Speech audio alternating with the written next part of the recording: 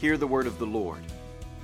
Now if anyone builds on the foundation with gold, silver, precious stones, wood, hay, and straw, each one's work will become manifest, for the day will disclose it, because it'll be revealed by fire. And the fire will test what sort of work each one has done. If the work that anyone has built on the foundation survives, he will receive a reward. If anyone's work is burned up, he will suffer loss, though he himself will be saved, but only as through fire.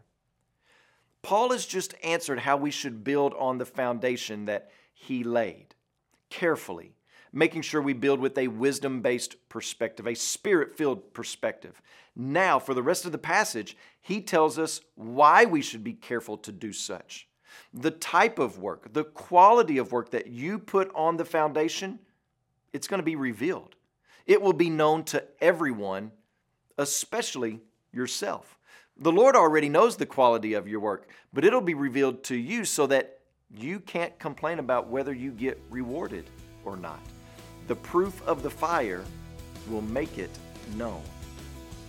As you pray today, please remember Ashraf Sarah and his family are missionaries in Texas.